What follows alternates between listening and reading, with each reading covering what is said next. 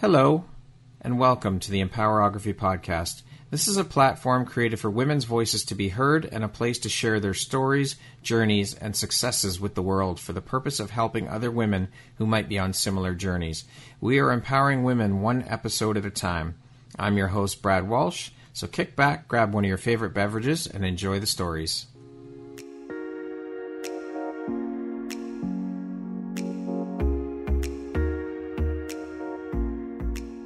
The world needs to hear your message and your story, so don't deny the world of that gift within you that the universe has given you. Someone out there needs to hear your story because it will support them in feeling hope, inspired, and even transformed. Do you want to discover how I help get my clients out of their own way, show up, and confidently share their message? I would love to extend an invitation to you to join me in my free masterclass, Start Your Own Podcast from Idea to Implementation, on Wednesday, April 5th at 1 p.m. Eastern.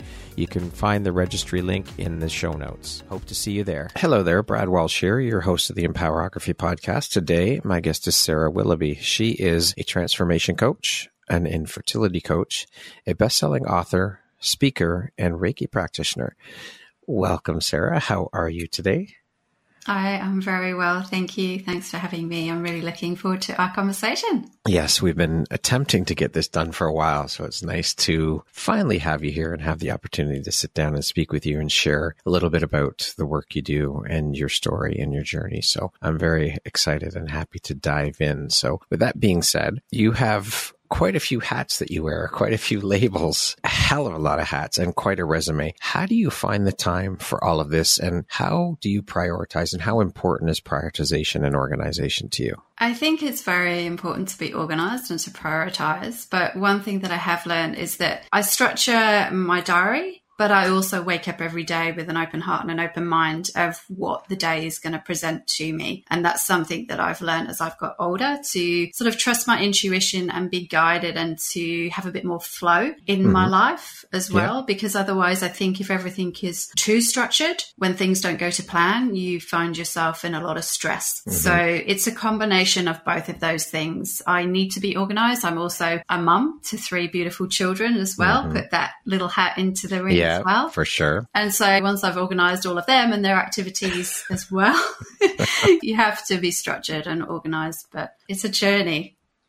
That it is. I'm very curious then, with you wearing so many hats, what does your morning routine look like? I think you're going to be surprised by my answer, because I think you're going to think I'm going to say I wake up at 5 a.m. and I do yoga and I do meditation and I do all of those things, but I don't do them in the morning. I work across a lot of different time zones, Canada, America, as well as Australia and Europe. And therefore, I have to have that flow and flexibility in my life. And I do those things. I do my quiet time, my yoga, my meditation, my reading in the afternoon. And so I re-energize myself in the afternoon before I then go and pick up my children. So then they get the best of me. And then I actually work quite late. So I'll start working again at 9 o'clock at night and probably work through till midnight unless I'm on a middle of the night podcast or something like that. So I know for a lot of people, it's very much get up in the morning and they have an hour of journaling and yoga and meditation and all of those beautiful things. But for me, it's the other way. And I'll do an evening walk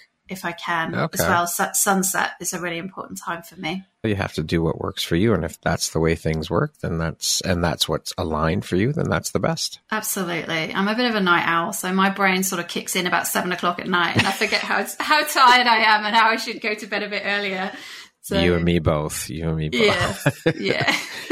What drives, motivates, and inspires you to keep going and excelling at all that you do, Sarah? I think the number one answer to that would be my children. Of course, I want to be a really good role model for them and show them what's possible when you live a heart-centered life and you follow your passions and your dreams. But also I'm inspired and motivated by the beautiful people that I work with who go on that journey of self-discovery with me, who are brave enough to do that. And when they have those moments of looking themselves in the eyes and truly seeing themselves for the first time, truly connecting with their own heart and their own soul, that's what drives me. That's what the ripple effect of everybody loving themselves is huge. And when they get that, it's like magic. It's divine.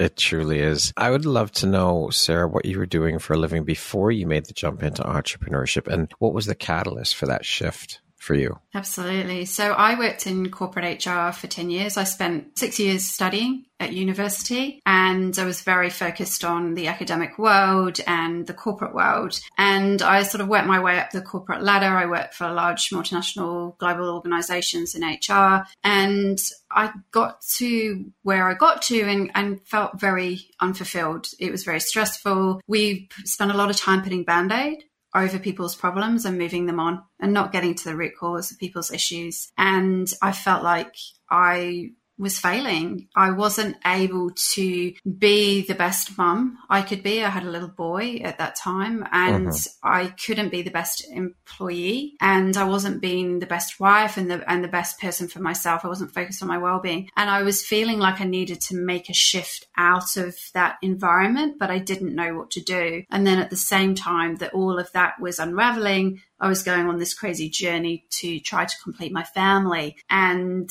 I guess I got a big kick up the bum, and the universe was like, if you're not going to leave willingly, then we're going to make this really simple for you, and we're going to push you out of that environment. And then that led to my emigration over to Australia, and I never went back into the corporate world. I wanted to raise my family and have that work-life balance, and I began working for myself and using all the skills that I'd learned in the corporate world. I had an amazing training, a lot to be grateful for with that sort of professional experience that has now translated into what I do. Love it. Now, I want to speak a little bit about coaching. I've heard a lot of people say that most, if not all, coaches, they've been through, of course, their own personal struggles and journeys that kind of before making the leap into coaching. And we've all had our shit to deal with as human beings. We all deal with our own personal issues that come up and whatnot. But what I've found through conversation is that most of the people that I speak to who are now coaches, their struggles and their journeys were the catalyst that shifted them into or making that leap into coaching. So can you share a little bit about your journey and how that led to you getting into coaching? Yeah, I think I was always coaching. I was coaching when I was working in HR. That was a big part of what I did, though I didn't recognize it as such.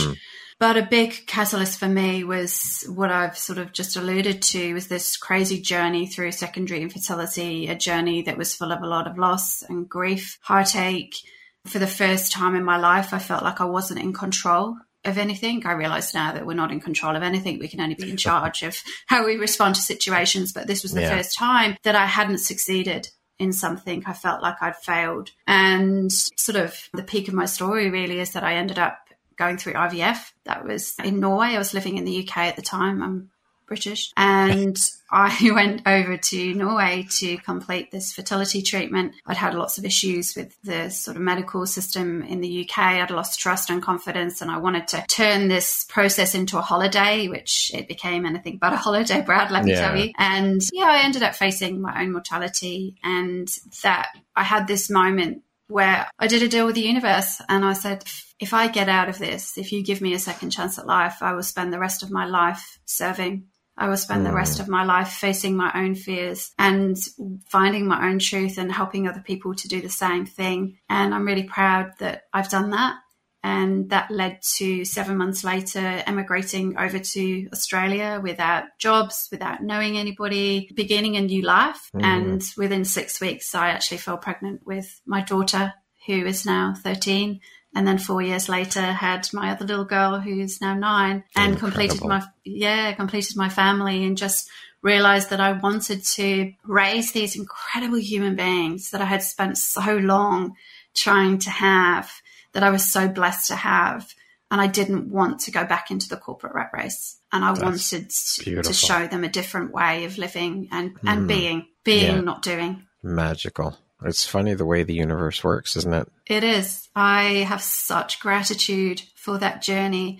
It was, at the time, the most scary, confronting, challenging moments of my life. But geez, I'm so incredibly grateful, because it took me on this journey to self-love, and it took me on this journey back to myself. And without that, I wouldn't be where I am, living the life that I am with my children. So what would you say then was the biggest or most valuable takeaway for you from these experiences? Realizing how short life is, realizing how important our breath is, that when you literally cannot breathe, that is where we find our answers.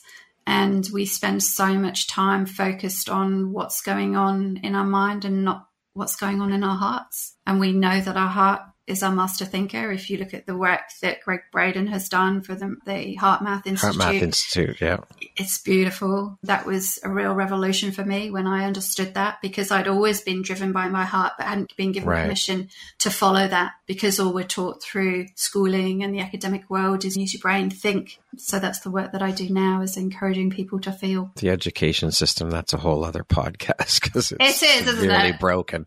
It's severely broken. Yes, yeah. But it's a matter of being able to step into that belief and that knowing that it's here. It all starts here within, right? Absolutely. And the answers to every challenge is within us, and our breath holds so many answers when we just get still. That's the key, is being able to get still. A lot of people have a hard time doing that. It's not easy. They do. I know. And those are the people that need it the most, ironically. I remember talking to a friend and she said, meditation is not for me, Sarah. It's not for me. I'd much prefer to go pole dancing. And I'm like, you are... You are the perfect candidate for meditation. You need it more than anybody else. Yeah, the resistors. Yes, yeah.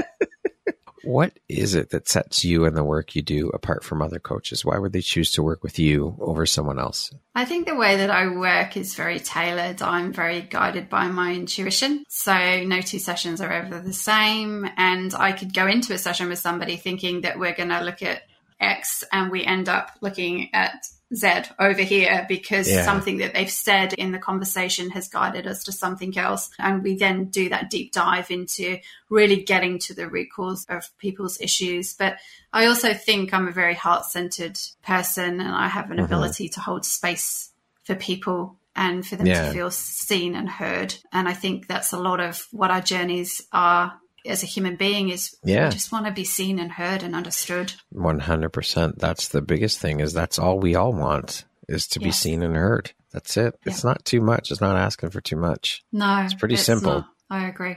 Transformation is not just about one aspect of life. How do you address and integrate holistic well-being, including physical, mental, and emotional aspects in your coaching approach? So helping people to understand that the mind, body, and spirit are all connected is the starting point, because for a lot of people, they don't have that level of awareness. And I certainly didn't. Before I went on my crazy journey, I didn't really understand that. Everything was focused very much on the mind, and you knew the basics around your physical care, but I was definitely neglecting my spirit in all of that, very much so. So I take it right back to the basics of let's connect with self. And how do we do that? And that's different for each person, but a lot of people have lost themselves on their journey. They may come to work with me thinking that we're going to focus on one aspect, and that's what they want to focus on, but actually what they need is something very different. What we need and what we want are often different things. So it's really about opening up people's hearts and minds. And we look at all sorts of things: meditation, mindfulness, being out in nature. I love doing sessions out in nature at the beach, letting things go,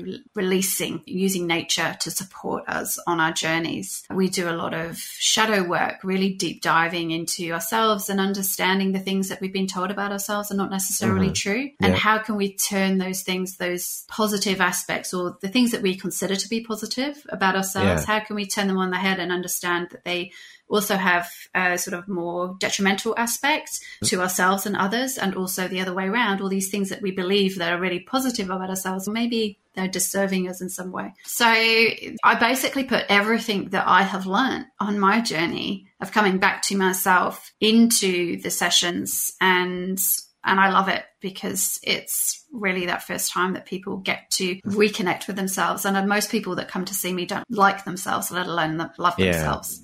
So if we can get to that place of even just having an acceptance of self, then that's a beautiful gift. That's a powerful journey. I love that. How do you define personal transformation, and what role does it play in an individual's overall well-being and success? Personal transformation for each person is very different. So for some people, a personal transformation may be finally leaving their career that they've been in for a long time and setting up their own business. It might be leaving a relationship. It might be rediscovering who they are if they've lost themselves in motherhood. For some people, it's learning how to deal with anxiety and depression, and actually being able to just function day to day and get back out into the world, particularly since COVID. That's impacted quite a lot of people. So for everybody, I honestly believe that the heart of it all is that deep connection back to self. And from that, when somebody starts to like themselves and love themselves, then they can overcome their challenges, whatever they are. But everybody's idea of what success is for them is very different. Yeah. And that's what I love about the work. But when they're connected to themselves in whatever capacity, then their well-being is naturally going to improve. They're going to be much more focused on nurturing themselves rather than berating themselves and the negative monkey chatter that goes on that we all have. Sure. They'll learn how to deal with that and be kinder to self. Self is the foundation for everything. Self-love, it all starts within us. And when we learn that, it exudes out of you and it impacts everyone around you. It's like you said, it's that huge ripple effect, but it starts within here and doing that work to get to that point. And that's not easy. That's a very long and hard journey. It is. It really is, because most people distract themselves from their pain. They don't want to feel the pain. So they find alternative ways of distracting, which is what we've been taught to do. Yeah, for sure. Conditioned, all the things. Yes, absolutely. The work you're doing is incredibly important, teaching people that and guiding, helping people get to that point. We all need that. Love is everything. It's the highest vibration that there is, and we all need it. We all benefit from it. Yes, we do. The ripple effects, when you look at what's going on in the world at the moment and people feel a bit disempowered, how can I change what's going on in the world? And I always say to people, it starts with you. Yes. Focus on you. That's it. Focus on you. And then your corner of the world, your people, your tribe that you surround yourself with, it'll ripple out and then it will continue that ripple effect and the change will happen. Yes. But you got to start here within. That's where it all starts. Also, transformation, obviously, mindset plays a huge part in that shift. Yeah. How do you guide individuals in changing their mindset to overcome limiting beliefs and achieving their goals? We do a lot of work on meditation. That was something that changed my life and saved my life. When I was in ICU, if I hadn't have already learned meditation, I would not be here. And I know that for a fact. So I know how powerful it is. It became a mental battle for me because the doctors couldn't do anything to stop my deterioration. Right. It was a wait and see game. Is her body going to recover and pull through, or is it not? And everything slowly started to shut down. And so all I had was what was going on in my mind. And it was the first time that I really started to appreciate my body and be like, my body's actually incredible. Look what it's coping with. And then to come through that. So meditation for me is really important. I integrate that into all of my sessions. Mindfulness, helping people to be in the present moment, coming back to the here and now, knowing that's all we have. But the past is gone. We can't change that. And the future may not come without being too negative about it. But if you want to change your future, you've got to do it right here, right now, in this moment. And that starts with learning how to get still, learning how to hear your own guidance, learning how to follow your own heart and your own journey. Because when we sit down and really think about it, we've had so many things told to us over the years. Most of us don't know who we are. And sometimes we're following a path that others want for us and that we believe we should have for ourselves, but it isn't actually our soul's calling. And that's why we're not happy. Yeah, a completely different path. I mean, the conditioning, growing up, religious, parental, societal, all of the things play a part in that. It's huge. But it just ties right back into coming back home to you. Yes. The best decisions that I've made in my life that have changed my life have not been led by logic or other people have gone, you're doing that, you're crazy, you're leaving the UK, you're leaving behind these really good jobs, your family, you're leaving behind all that security to go to live in Australia without jobs. This may not work What's out. What's wrong with you, Sarah? Are you crazy? Exactly. And I was like, yes, I might be. And I might be coming back at some point, but at least I will have no regret that I didn't try. There you go. That's it. I want to keep on this whole mindset path for a minute here and talk a little bit more about the mindset thing and business and the struggles that go along with all of that. So often we see and hear from experts like yourself who have overcome adversity and transformed through the pain to discover their purpose, which is amazing and powerful in itself because you think about all the people who never discover what their purpose is in this world. And I think that's horribly sad because we are all here for a purpose. But I would love to hear from you. with all that you've gone through and come out the other side, what are some of the struggles and things that you face today, like imposter syndrome, mindset, just to name a couple of things? There are many. And I mean, I'm sure you would agree with me that just because you have gone through your struggles, we've all gone through our struggles and been in the trenches and come out the other side. That doesn't mean that the struggles stop. They're still there. We still deal with them. It's just on a different level. Can you share a little bit about that through your experience and how you now deal with things as opposed to how you used to? Absolutely. I think for me, how I deal with things now, if I sort of start the other way around, how I deal with things now is I'm very guided by my own journey. I get still and I really go inside when I'm faced with a challenge, and I didn't know how to do that previously. So that has absolutely changed my life, and I will make decisions now that people think are crazy, and I'll be like, there is no logic to this, and I know it makes no sense, but my intuition, my gut, my guidance is telling me this doesn't feel right, or this is what I need to do. And I think those around me have learned that does play out quite well most of the time, so they've learned to trust me. And I also care less about their opinion now anyway, because it's my journey, without being disrespectful, but I'm here for this one opportunity and I need to do it my way with love. But in terms of the challenges that still come up, I still have self-doubt. I think that's what it is to be human. I notice it comes up when I'm just starting to feel comfortable with what I'm doing, Brad. When I'm just like, yeah, I've got this down pat. Yeah. The universe will go, oh no, don't get comfortable. We need you to grow some more and up level and explore and challenge yourself. And I'm like, really? Can I not just have a little bit of calm for a bit longer? Yeah, because I'm quite enjoying it here. And they go, no. And it's at that point when I'm on the cusp of something big or something new or something different that you really get pushed and challenged and pushed out of your comfort zone. And that's when self-doubt might start to come in. But what I've learned is that I've got a beautiful tribe of people around me who support me, who encourage me, who you can be really honest and vulnerable with. And they remind you about why it is that you're doing what you're doing. And we have that beautiful relationship. I will do the same for them. And I think that's really important. We all need those people in our corner. Oh, for sure. 100%. We can't do this alone, and we're not meant to.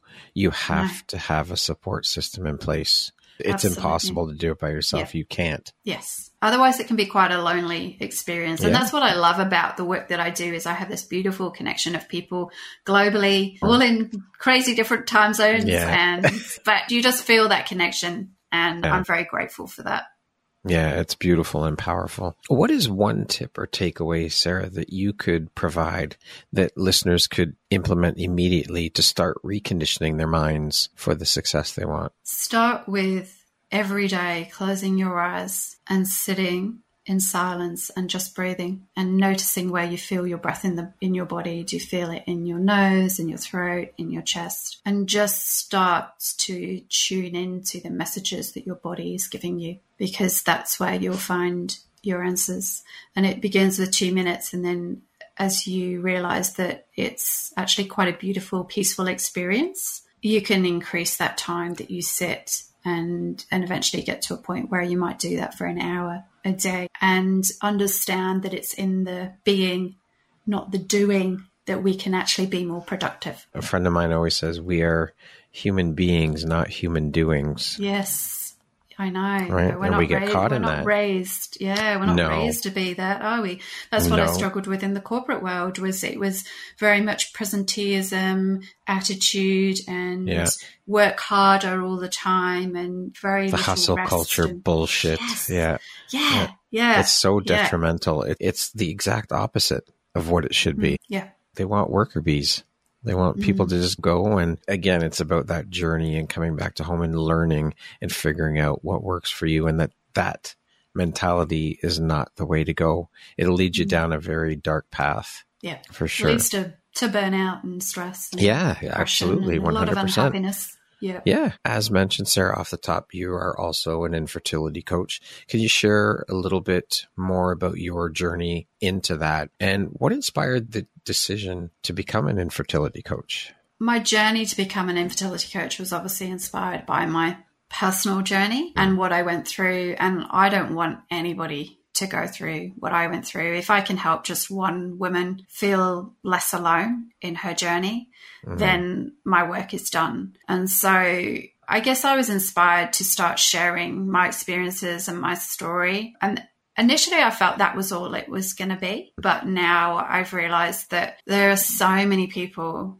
that need support when you look at the statistics globally. And the problem is only seems to be increasing. And I really want to be part of that change and to help break that silence around infertility, and that it's just another body part that is not working properly, and that we don't need to have that silence and that stigma and that shame around it. And the more people you talk to, the more people go, me too. Yeah, when you start speaking about it, how hard was that for you to share your story? I mean, it must have been incredibly hard to share that bit. It's a very personal thing to share. Yes, it is very raw. And I realized that I needed to follow through with what I'd promised when I lay in ICU, that this was bigger than me, that if I was given a second chance at life, I was going to be of service. And part of my way to be of service was to, quite frankly, get over myself and my ego, put that to one side and say, as long as I'm sharing from a place of love and authenticity and trying to help, then I'm still on my path. I mean, it's part of why we're all here, is to help each other, to share stories. Storytelling is such an important thing, because if we can help another human being by sharing our story so that they may not have to go through the same struggles that we did, why wouldn't you? It's, again, it comes back to being in and of service. And that's why part of why we're here. Yeah. And it's deeply fulfilling, selfishly too. Yeah, it is deeply fulfilling is. To feel that you have connected with another human being and you've helped to change their life in some way. Absolutely. Yeah. Unfortunately, of course, infertility can still carry, as you mentioned, a sense of stigma and shame. How do you work with individuals to overcome societal pressures and feel empowered in their journey? The first thing that I do is I hold space for them to share how they're feeling. A lot of people don't have support from family and friends because they don't understand that journey. So it's allowing people to understand that their emotions are valid and that those emotions need to be expressed. We need to get them out of our bodies. Giving people permission to cry, giving people permission to be seen and heard and understood is the starting point to develop that trust, to help them to understand that this is just the vehicle. Infertility is just the vehicle that is guiding them back home to self. It's so much deeper than just, I can't have a baby. Yeah. There's always a story underneath that. I don't feel enough. I'm not worthy. I'm not loved. I'm fearful. What are the triggers? What's going on underneath all of that? And so it's that deep dive into childhood stuff and our upbringings and the relationship we have with self. And when we do that work, when we do that mind, body, spirit work, then everything else clears. But it's very much about guiding people and empowering them to find their voice, to self-advocate, to trust their bodies, to listen to the wisdom of their bodies. Because when you're in that medical system, you get pulled in so many different directions and everything is scheduled and so many appointments, and it's just crazy. And you don't have time for yourself. You lose yourself even more. And you don't like yourself, and there's the feelings of failure. And so just to have somebody sit with you and say, hey, I see you. This is hard, but you're not alone, and we can get through this together to help this journey become a lot easier is really important. And I wish that I'd had somebody, I wish I'd recognized in myself that I needed that when I was going through it, because I didn't understand the magnitude of what was going on for me. You have all these doctors and people telling you, you need to do this, you should do that, you should do this, you should do this. Like you said, you're being pulled in so many different directions. I can't even begin to fathom or understand what that must be like. Yes, and particularly because there's that societal pressure of you're a woman and your job here is to be a mother. And when you can't do that, like I said, a lot of women, a lot of people in the corporate world, they've been highly successful in their lives. And then all of a sudden, this is the first thing that they've quote unquote failed at. That's what they feel like. And it's not something you can talk about, and you can't talk about it at work because you might lose your job because people don't want you to be pregnant and go off and have a baby. There's so many layers to the infertility journey, and it's something that is being spoken about more. Like here in Australia now, we have miscarriage leave for both partners. That's which huge. awesome. Yeah. And I'm really happy that that's been recognized, but it needs to be recognized globally. And that's what we do through conversation, right? We need to start talking about these things that people don't want to talk about or people don't feel comfortable talking about, because conversation is the catalyst for change. That's the only way we're going to start to make change in the world, is to start talking about these things, shining a light on them, educating people on them. Yes, absolutely. And when we shine a light on those things that are uncomfortable and that we're fearful of, we disempower that. It loses its grip on us, it loses its hold on us. Yes, it loses its power, its strength. Yes, yeah. And it doesn't take hold of you. Yes. Yeah, absolutely. Yeah. Self-care is crucial during fertility challenges. What are some practical self-care strategies that you recommend to individuals to help them cope with stress and maintaining a positive mindset? We have some of the obvious ones that I've already mentioned: meditation, mindfulness, being in nature. One of the biggest self-care things that we can do is to learn how to say no and learn what our boundaries are. Yes. When you're on this journey, you have so much pressure to be all things to all people and still go to your friend's child's birthday party when you've just found out you've had a miscarriage, and attend a Christmas function that's surrounded by children, and you've just been through another failed IVF cycle. And when we learn that we need to preserve our own energy and we need to look after ourselves first, then we can re-energize from within, and we can be there in the way that we want to for other people. But I was blindly saying yes to everything and everybody when I was on my journey, because I didn't want to admit that I was struggling. And you don't want to disappoint people. Exactly. It's really tough. But we need to set some boundaries when we're going through challenges. And saying no is sometimes the biggest gift you can give to somebody else, though we don't recognize it as that. And speaking our truth and being authentic. No is a full sentence. It is, seriously, because you think about it, when we say no to someone, we always feel the need to further that with an explanation as to why, and we don't have to. Yes, I talk to my clients about that. When they'll say, "Oh, I'm going to say no," and then I'm going to say X, Y, Z, and I'm like, "No," because then they think it's more. There's all these excuses, and then you're giving them more things that they can work with to solve for you, so that you can still go when you actually just fundamentally don't want to go, because it's not right for you. So as long as you're saying no from a space of love, you can do no more. That's right. Sadly, of course, infertility journeys may involve loss. So how do you support individuals in dealing with the grief and emotional impact of miscarriages or unsuccessful fertility treatments? The starting point is listening and allowing emotions to be released. People spend a lot of time crying in my company, and I absolutely love that because it means that they're getting their feelings out of their body. They're not stuck. They're not stagnant. We need emotions to move. But the other thing that I do, which I love, I hold ceremonies, miscarriage ceremonies, rituals for people to honor their losses, because a lot of people are not given permission to grieve properly. You know, it was just, you're just told it was just a group of cells. Oh, it had something wrong with it. It's better that it wasn't born. Or they say, oh, you can have another one. And nobody really truly knows what you've been through to get to that point of even conceiving, let alone carrying a baby till full term. So I think it's really important as part of the grieving process to honor and really feel that you're not just grieving for what you've lost, you're grieving for what you may never have. You're grieving for the role that you thought you were going to play as a mother, and you may never have that opportunity to drop your child at school for their first day. You may never have the opportunity to see a child have a beautiful relationship with a partner, or whatever it is that you had envisaged in your mind. So there's so much grief with miscarriage. It isn't just about that moment. It's about all the moments that you had imagined were coming for you and your family and your future as well. So that's a really beautiful experience that I like to share with people and encourage them to do. If they don't want to do it with me, encourage them to do it at home by themselves. So we sort of help them to work out. Yeah, help them to work out what it is that would resonate with them that would help. Some people need to do it alone. Some people want to have their family with them. Some people want to do it outdoors in nature. Some people want to do it indoors and it's somewhere quiet. And it's different for each of us. But that was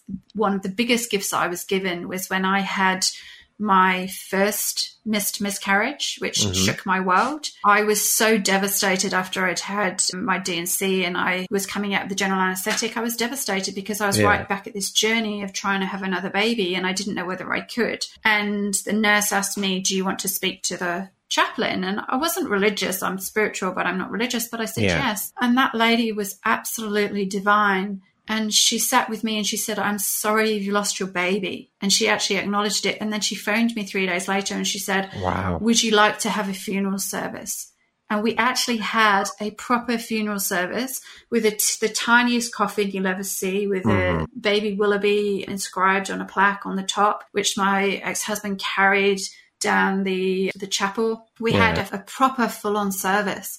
And it helped me to grieve and move on. I didn't do that when I lost my twins. There was so much going on. I was emigrating over to Australia and I just almost lost my life, and there was a lot to process, and I felt I was in a better place and I didn't need to do that the second time. But the first time, I would love to actually be able to go and find that lady and say thank you, because sounds like a beautifully healing process. It really was powerful.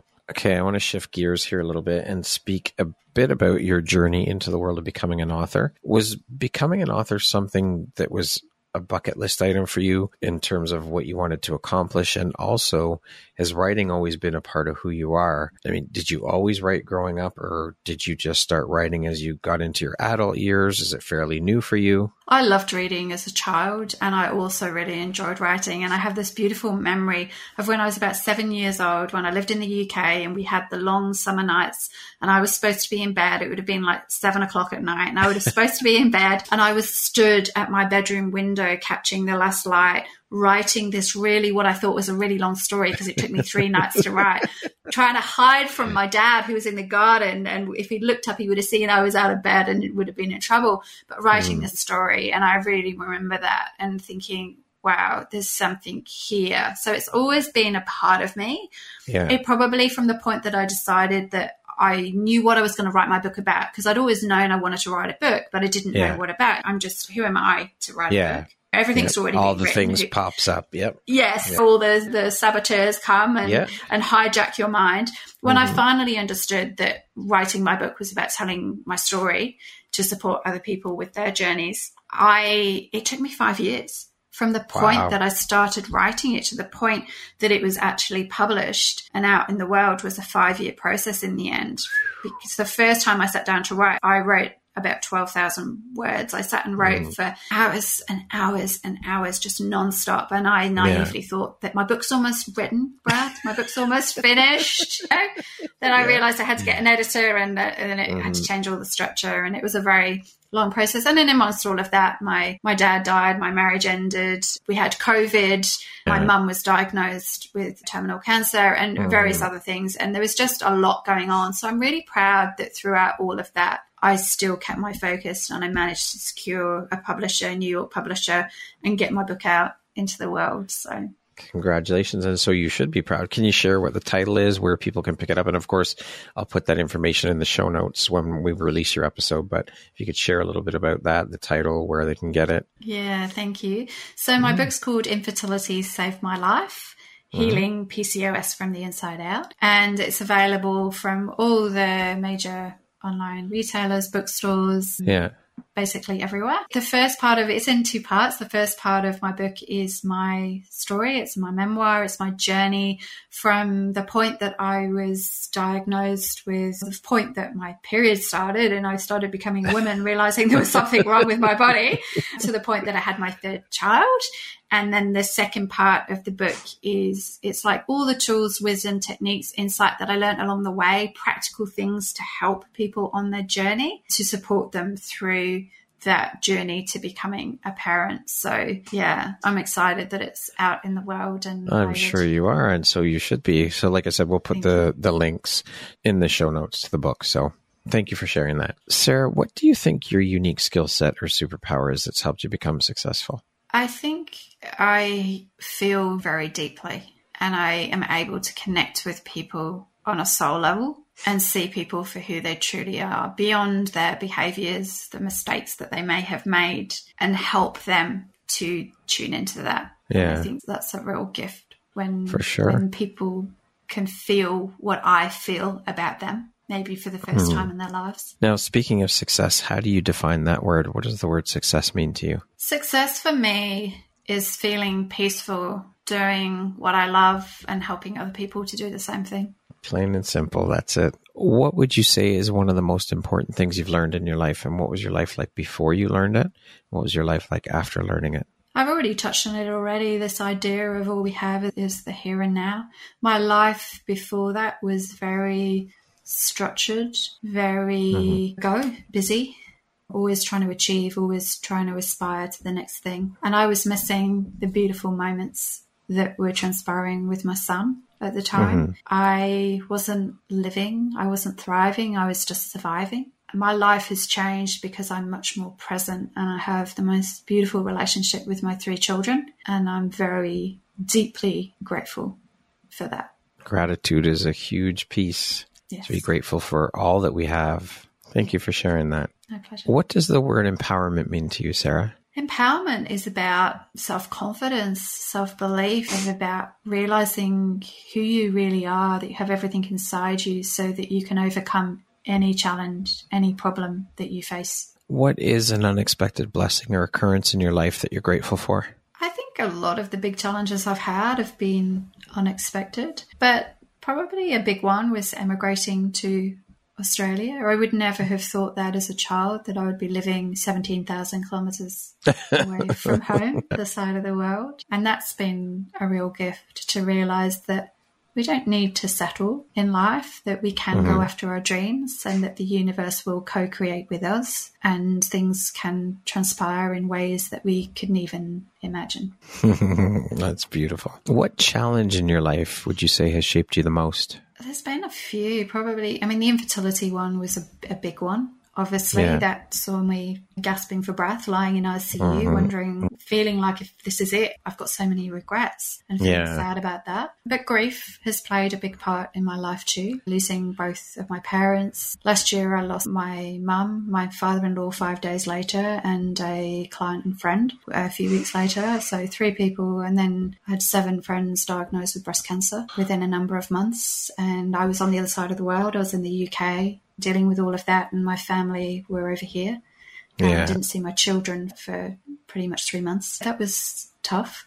But again, I've learned so much, and I've grown so much through all of that, and I'm grateful. And that's the key, right? Is to be able to, I think, when we go through those tough things like that, to be able to take a step back and look in at the situation and see that there are silver linings, there are lessons there.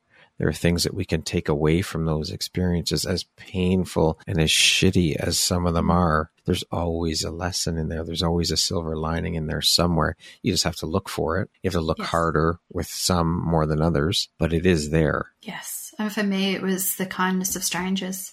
Those people that were with me as my mum was taking her last breath, just the connection of those people that I didn't even know that were good friends with my mum, who embraced me and supported me during those times. I have huge gratitude for that. Okay, we're going to jump into a little rapid fire section here. So the next grouping of questions just be 1, 2, 3 word answer type thing. Okay. How would you describe yourself in one word? Resilient. If you could teach the world one thing, what would it be? Compassion and follow your heart. What is one thing you want but cannot buy with money? Connection. What is one thing you love about yourself that is not related to your physical appearance? I love my heart and how deeply I feel. I also love my sense of humour. It's a bit crazy at times, but it makes me laugh anyway. Hey, if you can laugh at yourself, I mean, exactly. You're halfway there, right? What is your favorite self-care practice? It has become saying no, and I'm really being firm now in what it is that I want my life to look like. Not bending for other people just to make them feel better. If you could be remembered for one thing, what would it be? Spreading love. That concludes our rapid fire section. Now back to our regularly scheduled program. What is one lesson that your career has taught you that you think everybody should learn at some point in their life? that on the other side of fear of taking those massive risks in life is just the most incredible journey. Be brave. Yeah. What is your why, Sarah? My why is to ease suffering and leave the world better than I found it. If you could step into my shoes, what question would you have asked yourself that I didn't ask you? Oh, you've asked me so many great questions, Brad. I don't know that there's many left. Maybe what I'm going to do next, what I'm focused on for the future, maybe something like that. Okay, go ahead. Okay. You had to know that was coming. Yeah. I would love for my book to be turned into a film. So I have started that process and I need to dive into it more. Yeah, wow. So that's on the agenda. Congratulations. Thank you. Yeah. Organising retreats. I definitely want to take women all around the world and just deep dive into that beautiful journey of self-discovery. That's also on there. Just, there's so many things, Brad. I need to clone myself. I feel your pain. I know exactly what you're talking about. What's something surprising that you've learned about yourself in the last year? How strong we actually are when we have to be. When our backs are up the wall and we have no choice and we feel like we've got nothing left to give. That's when we really truly find ourselves. If you had the opportunity to sit down and have a 1-hour conversation with one woman, any woman in the world, who would it be and why? The obvious one is Oprah Winfrey. I think she's incredible. I was watching her since I was a young child when I was living in the UK on TV. But the person who resonates with me more at the moment would probably be Michelle Obama. Okay. When I was debating whether I was going to write my book and put it out into the world, which felt very vulnerable at the time, I remember hearing on the radio, it was when her book was released, and she was talking about her journey through miscarriage and IVF. And I would love to say thank you to her, because her sharing that story made me realize that I needed to share mine. That is powerful. Yeah. Sarah, if you could go back and give your younger self one piece of advice, what would that piece of advice be? Follow your heart and find the moments of joy. Hold on to those moments of joy. Bring that balance into your life and know that you are worthy and you deserve to be happy. Beautifully said. Lastly, Sarah, if you were to deliver your last 30-second speech to the world, your tribe, your people, your corner of the world, what would that last 30 seconds sound like? What words of wisdom would you impart? It would probably start with you are enough. Trust yourself, trust your heart, know that you're here for a reason and that only you, with guidance from others, can help find that, but it's worth going on that self-discovery journey to really fulfill your true potential and follow your soul's calling. Because once you find that path, you will never look back and you will always be guided home to the most beautiful self that you are. Beautifully said. Beautiful way to end the interview, Sarah. Thank you so very much for your vulnerability, first and foremost, for sharing your story and your journey. I know it's a very personal story, so thank you for sharing that. Thank you for being here and just being a guest on the podcast. It is an absolute honor to have had this time and this opportunity to sit down and speak with you and share in your journey and your story and the beautiful light you put out into the world through the work you're doing to help all the women out in the world that you're helping. So keep shining that bright, beautiful light. And thank you so much for being here with me today. I appreciate you. I appreciate you so much too. Thank you for having me. I have loved our conversation. And thank you for holding space for women like me all around the world to share their stories, to know that they matter, that they have a voice and that their stories need to be heard. So thank you for all you're doing. You are making the world a much better place. Thank you for that. I receive that. Thank you. I'm learning to receive, so thank you. Good. I appreciate and love that reflection. Sarah, could you please share with people where they can connect with you, share with the listeners where they can find you, connect with you, learn more about who you are and the work you do, and if they want to work with you? Absolutely. My website is sarahwilloughby.com, and I'm also on LinkedIn, Sarah Willoughby 2019, Facebook and Instagram, Sarah Willoughby Australia. So basically search my name and you'll find me. People can book a free 30-minute consultation to have a chat on my website. And I love connecting with people. So do. Beautiful. Come and say hi. I'll put all that information in the show notes, of course, for people to see where they can connect with you as well. So thank you once again, Sarah. I appreciate you. It's been an absolute pleasure having you on the show, and I thoroughly enjoyed our conversation. Likewise. Thank you. Once again, my name is Brad Welsh, host of your Empowerography podcast. Today, my guest has been Sarah Willoughby. She is a transformation coach, an infertility coach, a best-selling author, speaker, and Reiki practitioner. Thank you so much, Sarah. I hope you have a wonderful rest of the day. Thank you. Take care. Thank you very much for listening to this podcast. If you haven't yet, please be sure to subscribe, rate, review, and share with all your friends. You can find me at viseuphoria.ca, and follow me on Instagram at Empowerography Podcast and on Facebook at Empowerography. Please join me next time for another inspirational story from yet another amazing woman.